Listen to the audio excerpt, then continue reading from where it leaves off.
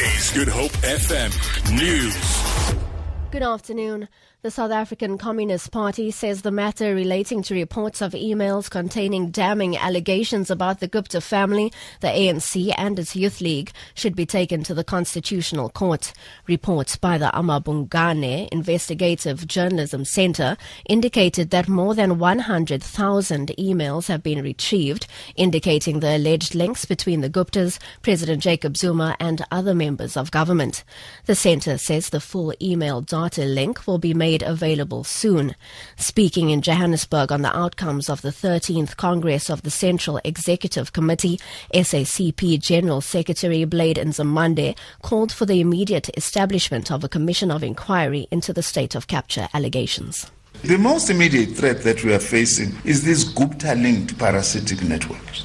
Are emails genuine? Well, they do look genuine from some of the responses that we've gotten from some people who have not questioned the authenticity of the emails but are trying to give us an explanation. Western Cape Premier Helen Zille says she wants to be given a chance to explain her case following the DA's announcement of its intention to suspend her. Yesterday, DA leader Musi Mayamane announced that Zille would be suspended from all party-related activities pending the outcome of a disciplinary hearing into her tweets on colonialism. But DA Federal Executive Chairperson James Self says she has until Tuesday to make representations on why she should not be suspended.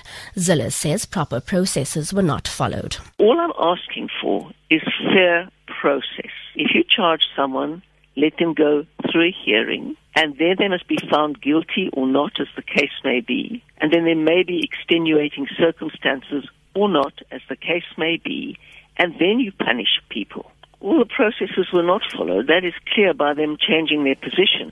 And processes are very important because they are designed to bring fairness into a situation. And the bottom line fairness is this: if you charge someone, they're allowed a hearing before they're punished.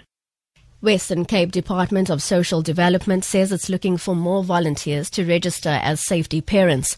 The department currently only has 646 safety parents on their database. Social Development Ministry spokesperson Sihle Ngobese says anyone who is older than 18 years who has been screened and trained qualifies as a safety parent. He says this is different from a foster parent who are recommended by social workers to take care of neglected and orphaned children and qualify for a social grant. Prospective safety parents must have an interest in the development of any child in need of care and be available for emergency placements, which may happen during or even after working hours. And of course, we need safety parents to understand that there is no substantial financial benefit other than the compensation for the basic needs of a child. And to international news now, where UK police have arrested 12 people following last night's deadly attack in London, in which 7 people were killed and 48 others injured. All the arrests were made in Barking in the east of London, and according to the police, searches in the area are continuing.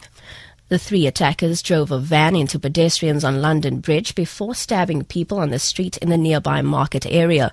All 3 were shot dead at the scene. For Good Hope FM News, I'm Robin Frost.